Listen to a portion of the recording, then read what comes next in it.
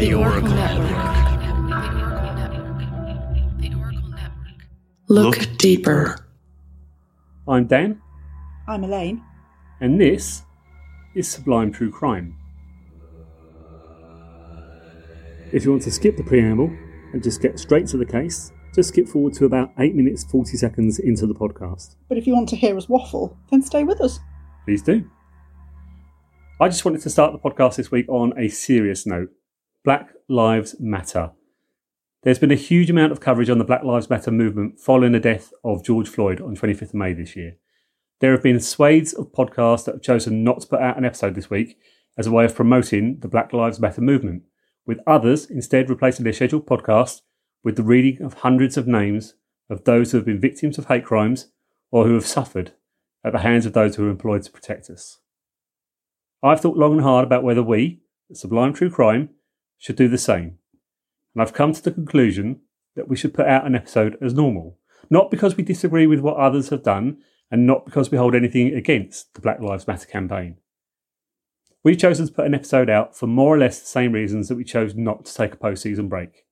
That is, as the world around us burns and the abnormal becomes the standard, we hope that our little podcast brings a little bit of familiarity, a glimmer of light, and possibly even some comfort into your week. And one last thing. It's right to fight for what you believe in. Whether you're marching on the street, publicly stating your opinions on social media, or even supporting in the tiniest of ways, keep doing it. As for Elaine and I, we see you, we hear you, we support you. And everyone involved in trying to make the world a little bit nicer and a little more fair has our utmost respect and gratitude. With love, from us both. Absolutely. Anyway, this week we've got two promos, so let's start with I Said God Damn.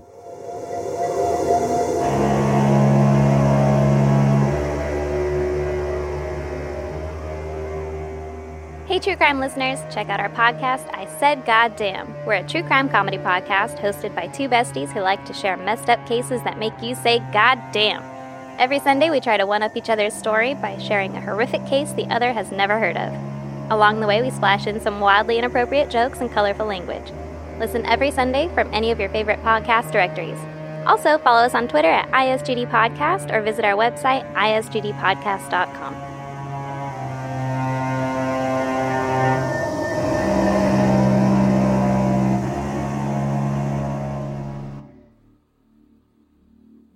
Fantastic. Thank you for that. Make sure you go and listen, subscribe, rate, like, share. We've also got another promo from a fellow Oracle Network podcast, friend of the show, and possibly Elaine's favourite podcast, Malice Podcast. I do love it. Ariel, you're amazing. Ariel, take it away. Hi, everyone. I'm Ariel Cooksey, host of Malice. When violent acts occur, we tend to think the predators are monsters. Surely no human could do such things. But if we're honest, only humans commit malicious crime. And if you're like me, you want to know why. To find out, join me at Malice, wherever you listen to podcasts. Bye. Thank you, Ariel. And Ariel has just dyed her hair a fantastic electric blue colour. Have you seen it? Yes, I love her hair. I wish I was brave enough to do that. I have actually got some bright coloured dye upstairs, but I keep wimping out. Do it! Do it while you're in lockdown. Do it! Green hair. You did try the red. I did do some bright red, pillar box red. It didn't come out as pillar box red. No. But it was quite nice and bright. And you can still kind of see it in your hair. Just a little bit. A little bit there. Yes. What have we been doing this week? Oh, what have we been doing this week? Well, this week I've finally been back from furlough. Yay! Hey! 9 weeks on furlough. God. And I think I had forgotten just how tiring it is working. I think you had. Knackered. I think you'd forgotten. I've been working all the way through this lockdown and educating two children and running a house while somebody's been slouching around doing podcast stuff and sleeping for most of the time. Yeah, I think you'd forgotten. It was really tiring. Yeah. As a result, this has been recorded on Sunday because the week has just gotten away. It has. It's been really busy. Been really busy for both of us. It has. Yes. What else have we done? Oh, it was my son's birthday. He turned 13, became a teenager. Oh my God, I have two teenage children. You do? Yes, so that was lovely. Had a nice time there. Distantly saw my family. Oh yeah, we did, didn't we? Social distant birthday cake. I think that's the first time, well, it is the first time we've actually gone out in 9 weeks and seen 2 different households Yes. from a socially distant. It is, at a very distant way, but yeah, it was the first time. We were all sort of like dodging around, trying not to get too close to each other and like retreating halfway up a garden. Yeah, your family is very tactile, isn't it? They like hugs, they like stuff like that, and it was very odd to see you all Yeah. acting like me, going, "Don't hug me, Yeah. Stay don't hug, away! not a hugger." Stay back. Yes. So that was lovely. So I've got balloons and banners and stuff up around the house for Yes, indeed. birthdays, which is lovely. Yeah, that's about it, really. that's been about I think it, isn't it? that's probably it. Oh, I had my book club. You did. You had your book club online, I had a Zoom book club. Zoom book club, otherwise known as Wine Club, My dad calls it Booze Club. Booze Club. Yeah. And in honour of that, I did spend most of Friday with a raging hangover because I was wittering away quite merrily while on Zoom call and drinking very freely. Yes. I don't think it was helped by the fact you had someone sitting next to you who readily got you drinks without you thinking about it. Yeah, so I like brandished my glass vaguely in your direction. You filled it for me. I did indeed. Such a good boyfriend. I know you really are. We read a fantastic book, actually, which is by Bernardine Evaristo, Girl, Woman, Other, which is fabulous. Highly recommend it. Fabulous. Yes. It's a load of stories about black women and their experiences, and then she sort of ties them all together in their relationships as well. It's really brilliant. We all, well, no, not all, we majoritarily, Was it 5 out of 6 of you loved it? yeah, And 1 of the 6 of you didn't like it but hadn't actually read it? hadn't read it. Yeah, had listened to some of the Radio 4 adaptation, and that was it. But it was actually really good. Really, really good. On to our reviews. Would you like to read this one out? Okay. So this is by Heroes of Our Time. I'm a big fan of true crime, and initially when I came across the podcast was a little sceptic of the length, being used to the longer true crime podcasts, and wondering if this one could do the crime justice in such a short period of time. After listening to a few, I found it's nothing like the others, and that's a good thing. Instead of a serious narration style with a few well-written jokes, the presenters narrate in such a way it's like you're sat around having a few beers with them, listening to 2 people discussing a case. Dan's humour puts a warm tone to the production, keeping things fun and flowing in the podcast. And I'm glad when he admits on air that he didn't know things, as I'm at a loss too. Elaine brings her own style of humour and perfectly resonates with Dan to make the podcast enjoyable, relaxed listening while dealing with some of the gruesome crimes in the UK. Yay, thank you. Lovely, thank you. If you would like to leave us a review, and we would love you to leave us a review, you can do it at sublimetruecrime.com/rate. Ooh, there we go. There we go. Yeah, we do. We do aim to make it quite a chatty podcast. Yeah, I think everyone who listens to podcasts has their own preference as to what they like. And I've seen it on the podcast chat groups when people say, what length should the episodes be and what should I do and what this, and it's always different answers. For me, any podcast I've done, I've always wanted it to be 20, 30 minutes long. And I think for true crime, especially the amount of waffle we're doing at the moment, I think that's about the right length. Yeah, we better get on with it. It's all about the length. Yes, we will do our best to read out the 5-star reviews on the podcast where we can. So please head over to the website and leave us a review. If you'd like to support the show, you can become a Patreon and get access to the Sublime Extra Time episodes where we go into a little more detail about the cases we're covering off. All you need to do is go to patreon.com/Sublime True Crime. On to this week's case. We've got 2 titles for this one. Death at the Hands of a Barber. No. Or the Bury Me in a Y-shaped Coffin Killer. Yes. When Susan Barber married her husband Michael in 1970, she was just 17 years old.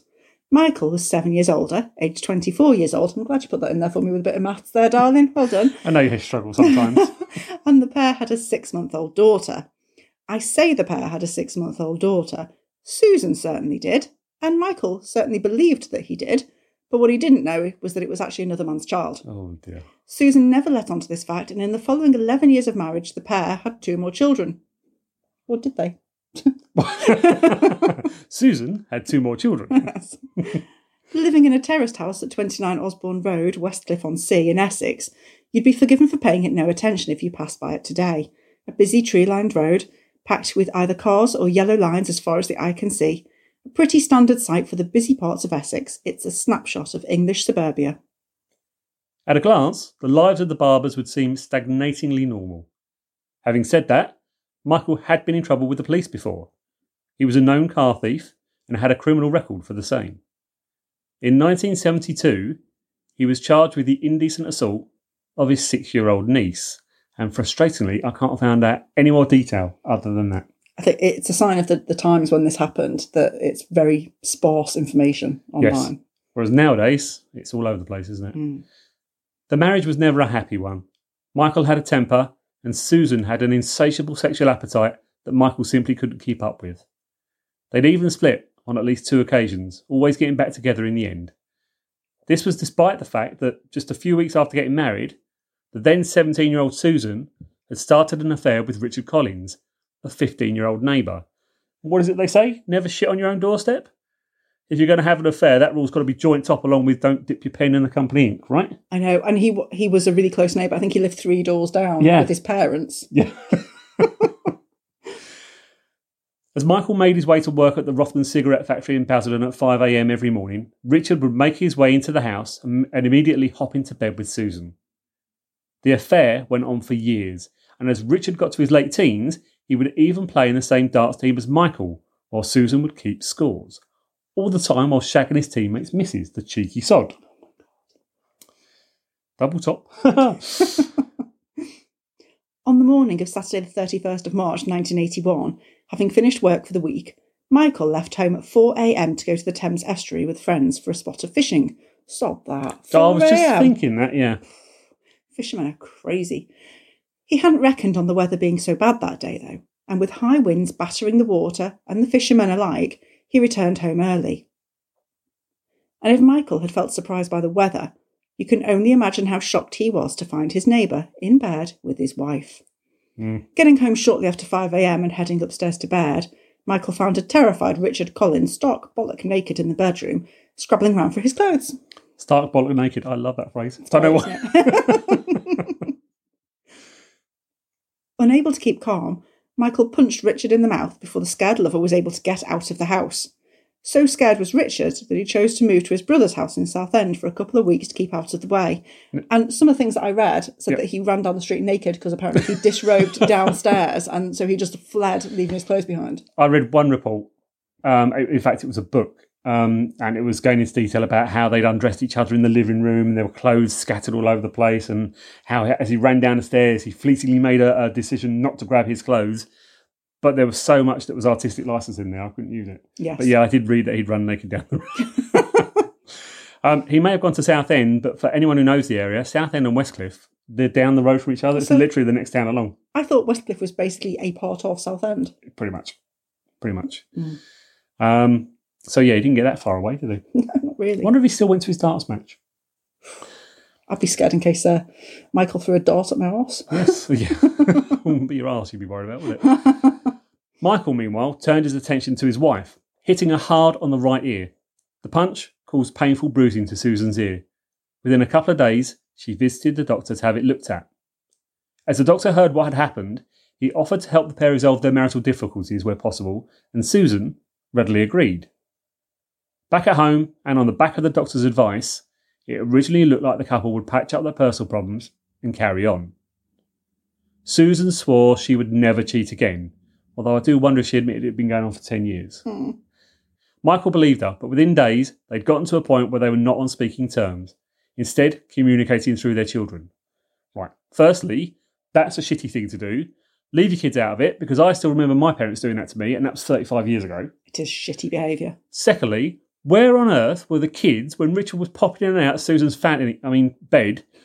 The eldest must have been 10, 11. I mean, when mine was that age, I struggled having sex with the person I was supposed to be having sex with without being interrupted. Much less if I was trying to bang someone in the family home. I mean, the kids are always in and out of doors at that age. Yeah, they are. And also just generally having kids in the house is a bit of a passion killer. I can't imagine trying to smuggle somebody into the house. I should say it's just insane. I don't know how she did it. Yeah. But yes, Susan, incidentally, continued her affair with Richard. Just over 2 months later, and Michael and Susan had seemingly got past their conflict. They were still together and to all intents and purposes had reconciled. Wednesday the 3rd of June had been just another run-of-the-mill day. After getting home from work, the family sat down to steak pie and settled down for the evening. Life had returned to normal. Oh, steak pie. The following day at work, Michael complained of a severe headache. Seeing the on-site nurse, he was given some painkillers. The following day, the headache was still there, but was now accompanied by stomach pains. This continued through to the following day too, but with added symptom of vomiting. Susan was worried enough to call the doctor, and Michael was quickly prescribed antibiotics and a Linctus. That's a painkiller that suppresses coughs, apparently. I didn't know that. I had to look it up. But Michael's condition continued to worsen. A couple of days later, and not only had Michael not improved, but he was now struggling to breathe. He was taken by ambulance... For free. Thank fuck for the NHS. Hurrah! To Southend General Hospital and immediately placed in intensive care, placed on a ventilator and given sedatives. Following a multitude of tests, it was thought that he may be suffering from Goodpasture's syndrome, a rare disease which brings about lung and kidney problems. Susan had been a constant visitor to Michael while he was in Southend Hospital, but by Wednesday the 17th of June, with a severe kidney condition now also added to the list of ailments and Goodpasture's syndrome ruled out, the decision was made to transport him 60 miles away to Hammersmith Hospital, who were deemed better equipped to help him. The doctors couldn't figure out what was causing Michael's condition, but with his health worsening, they prepared Susan for the worst. They told her that her husband was seriously ill, with a low chance of survival, and they were surprised at how calmly she took the news. Despite being a 90-minute drive away, and again, if you don't know the area, going from Essex and Southend and Westcliff to Hammersmith, which is the other side of London, is a pain in the arse, Susan still visited Michael when he'd been transferred to Hammersmith. Staff at the hospital noticed she was often accompanied by a man in his 20s who tended to stay out of the way, sitting in the corridor while Susan sat with Michael. I wonder who that could possibly be and why they didn't go in themselves to visit. Can you guess who that was? Yes, fresh from fucking him in the marital bed, Susan would go to visit Michael with Richard, the bloke who she'd been cheating on him with for a decade. Classy. Back on the ward and having ruled out just about every infection they could think of, the registrar in respiratory medicine discussed the idea of paraquat poisoning. Paraquat is a weed killer, often known under the brand name Gramoxone. According to Healthline.com, paraquat poisoning causes the following symptoms. Quote, immediately after ingesting or inhaling a toxic amount of paraquat, an individual is likely to have swelling and pain in the mouth and throat. Soon after, they may experience nausea, abdominal pain, vomiting, diarrhea that may be bloody. The gastrointestinal symptoms are often severe. They can lead to both dehydration and low blood pressure. One may also experience nosebleeds and difficulty breathing. End quote. And if you're playing along at home, please join me in ticking the boxes. Yeah, pretty much everything there, isn't it? It really is, isn't it? Blood and urine samples were taken and sent to the National Poisons Reference Centre at New Cross in South London for analysis. But somebody, somewhere, cocked up. The samples were not sent to the centre, and when they were chased up internally, it was thought that the tests had come back as negative. And I've no idea if this was someone covering up their cock-up or just two separate cock-ups. I suspect the former, to be fair. Yes. On the 27th of June 1981, Michael Barber died, which Susan was told by phone. The official cause of death, stated on the death certificate, was cardiac arrest, renal or kidney failure, and bilateral pneumonia. The following Tuesday, Professor David Evans carried out the post-mortem. Samples were taken from the major organs, which were then removed and placed in a labelled bucket, filled with formalin, which is a preserving fluid, and then the bucket was placed in the anteroom of the mortuary. And I can't get over the fact it's the term bucket. I assume it must be a medical bucket of some kind, but I've just got visions in my head of some dirty old window cleaner's bucket that they're chucking bits of organ into. I think it is just basically like a bucket. Really? Yeah, I think so. I'm trying to think where I've seen it. Was it on My £600 Life when they cut out massive chunks of skin and just plop it in a little bucket at the side of the room? It could be any of those programmes you watch. It could be Pimple Popper when she's cutting lumps out of people. Oh my God, I love those type of programmes. I should have been a doctor. You should have been. Really should have been. Now I'm too old, sadly. Professor Evans decided that no firm conclusions could be reached, though the pathologists involved still felt that the findings suggested paraquat poisoning. But they held off saying more until they'd had a chance to examine histology slides, which is basically looking at cells through a microscope. Michael's death was the start of a very busy week for Susan. Dying on the Saturday, Michael's cremation took place just 6 days later on the following Friday. And if that wasn't hectic enough, Susan also had to deal with Richard moving into her home the following day. Bloody hell, she moved fast. I wonder how her children reacted to that. Meet your new dad. Yeah, your dad died. Don't worry, though. I've got you a new one. You'll know him from every morning. Yep, you heard that right. Exactly a week after Michael had died, and just a day after he'd been cremated, the man who his wife had cheated on him with moved into the family home. Fucking hell, what on earth must those kids be thinking, huh? They've just lost their dad. I know, it's unbelievable. She just... I don't know. My brain is boggled by just how completely insensitive and thoughtless she is. So quote teenagers, I can't even. As well as gaining a new housemate and live-in lover, Susan also came into some money. Michael's employers, Rothmans, paid her a £15,000 death benefit lump sum, which was quite a bit back then, as well as an annual allowance for each of her 3 kids, thought to be worth over £3,300 per annum. The money didn't come through until October, though, and by then Susan had already split up with Richard. They'd lasted 6 whole weeks. What is it they say about you don't know the person you're in love with until you live with them? Yes. 10 years shagging, fine. Yeah. 6 weeks together in the house. Too much. Susan, obviously, wasn't single for long. Her next lover was yet another member of the darts teams that both Richard and Michael had played for. Third time lucky, maybe. Yes. And if she hadn't learned a lesson by shagging her way through the same group of men, she also hadn't learned anything about shacking up with people, as a new man was also moved into the house fairly quickly. She told her new lover that Richard Collins owed her money, riling him up enough that he promised to get the money back for her. After an angry exchange between her 2 conquests, Susan's new man brutally assaulted Collins and was later arrested. He got tried and given a custodial sentence for his actions. But the attention of another new man in her life wasn't enough for Susan.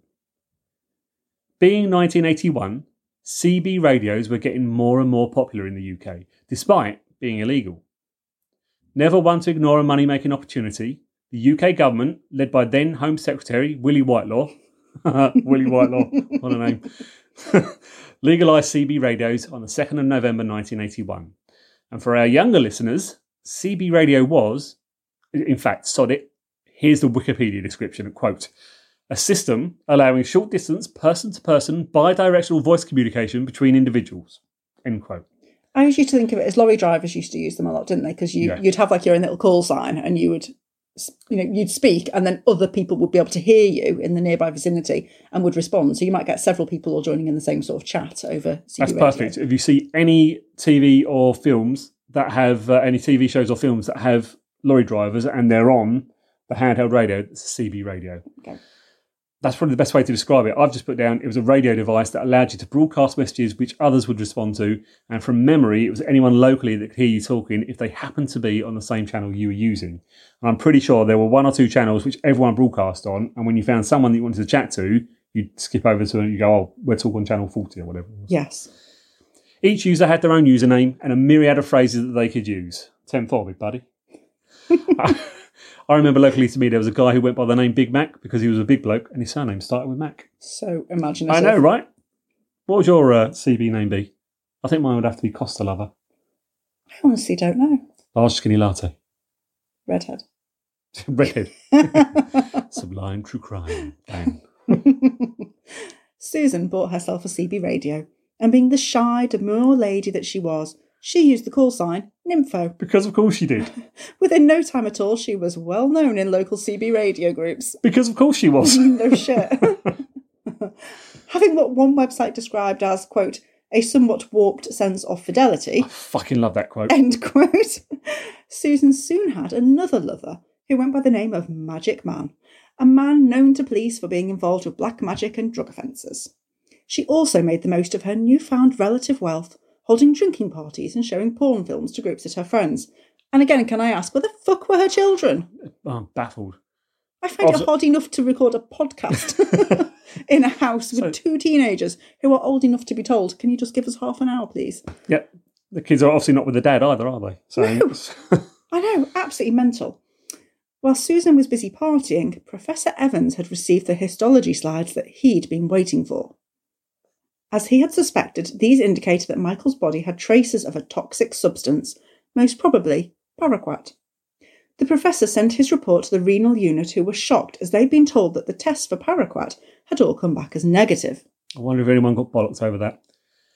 A conference was planned for January 1982 where they would discuss the anomalies and hopefully untangle the mess. I think it's all thanks to him as well, though. He was just like a dog with a bone, wasn't he? He did not want to let it go. I think he'd made some comment about how, this was a healthy man. There is no reason why he should have had all of these symptoms. Yeah. Yeah, because it would have been very easy for him to go, oh, they've already said it's not. So yeah, he's dead. Never mind. Move on. Whilst the doctor was preparing notes for the conference, he noticed that Michael Barber's file had no notes regarding the samples being received and examined. He made some phone calls.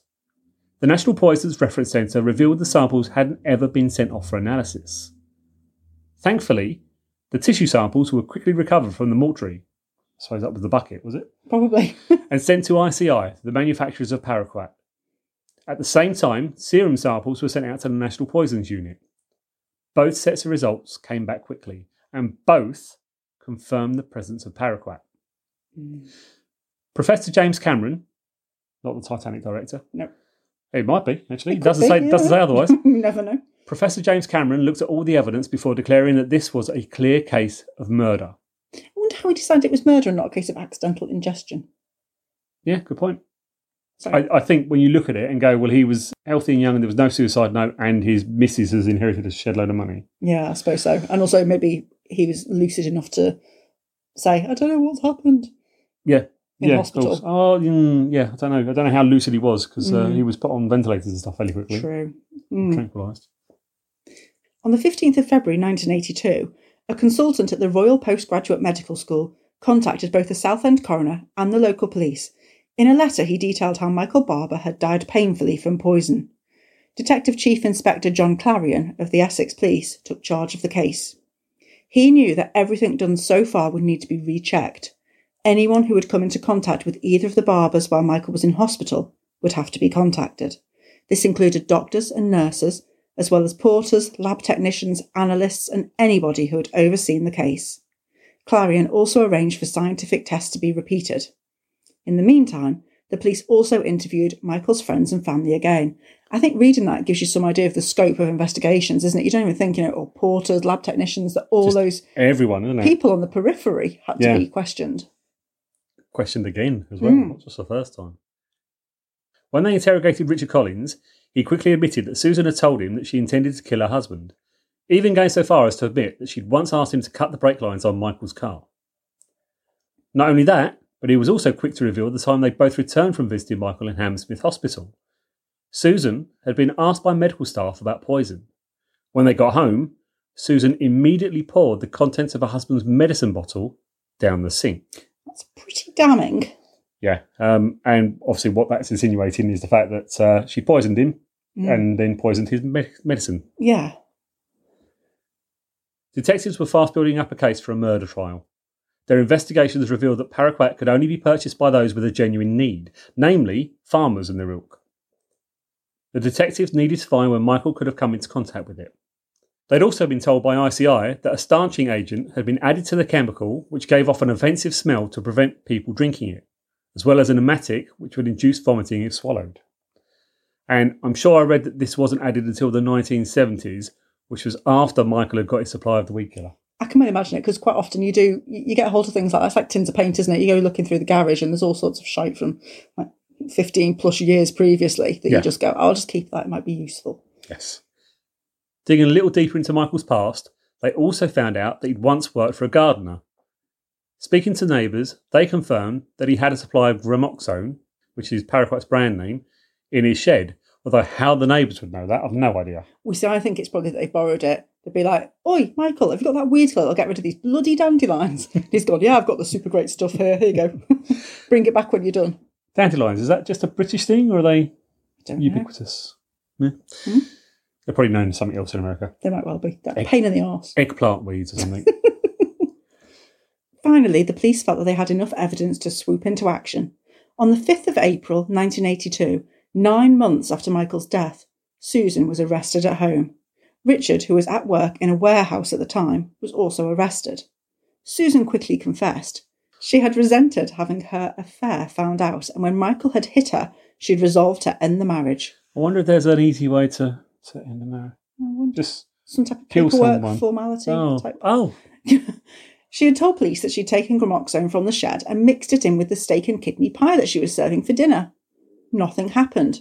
Dismayed, she did it again. This time, Michael developed a sore throat. Fucking hell. When he got medicine from the doctor, she also laced that with paraquat.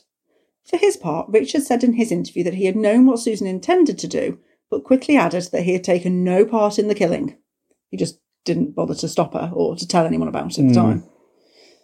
He revealed that Susan had asked him to cut the brakes on Michael's car, something he'd managed to talk her out of. The case went to Chelmsford Crown Court on the 1st of November 1982.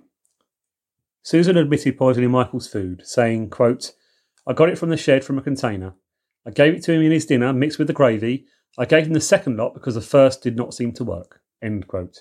Of course, that's what you do if you're poisoning someone, isn't it? Well, keep on going. Just keep on lacing them with poison until, eventually it'll happen. She also claimed that she only wanted to make him ill, not kill him. Quote, he had just beaten me up and I wanted to get away with my children. It's the first time she's mentioned him. I thought if he was ill, he wouldn't be able to come after me. I just wanted him to suffer as I have suffered. Oh, no, well, she's suffered so much not getting enough sex. Jesus Christ. I mean, she's married, she's got a bloke on the side, but, she is suffering. I do feel for her, the murdering cow, for the fact that he hit her, because I'm staunchly, firmly in the camp of you shouldn't hit people.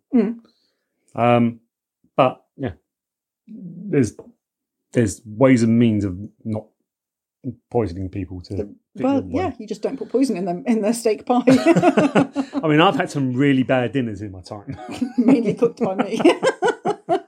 I promise you, though, there has been no paraquat in anything I've cooked you. It's just been generally shit. It's the astounding way that you burn the crust and leave the ice in the middle of the pie. Oh, no, sorry, that's when I go to West Ham. It's the West Ham pie. That's not me. That's not me. I'm famed for producing baby food style slop when I'm trying to make some type of stew. The kids joke about it. My kids take the piss out of me endlessly for that was cooking. An astounding meal that time. So bad. The judge, Mr. Justice Wolfe, a howlingly good judge, name there. I do like that. Howling. Didn't believe her, and Susan Barber was found guilty of murder and sentenced to life imprisonment. In his summing up, he said, quote, you have no idea, by the way, how much I wanted to put, quote, oh. You prat. In his summing up, he said, quote, I cannot think of a more evil way of disposing of a human being, end quote. Really, Judge? Really? I can think of loads.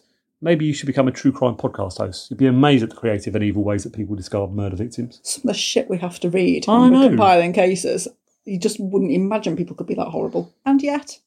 And yet we love researching it. Well, no, some of it my God, look what they did to this one. Oh, no, some of them I must admit I start reading and I go, yeah, that's not for me to do because it's too gruesome and I'm a bit of a wimp when it comes down to stuff like that. Richard Collins, who the court heard strong evidence of his good character, was given the lesser charge of conspiracy to murder. Judge Wolfe pointed out that he had not taken part in either the planning of or the act of the murder. Nevertheless, he was found guilty and given 2 years' imprisonment. Now, I actually feel a bit sorry for Richard Collins.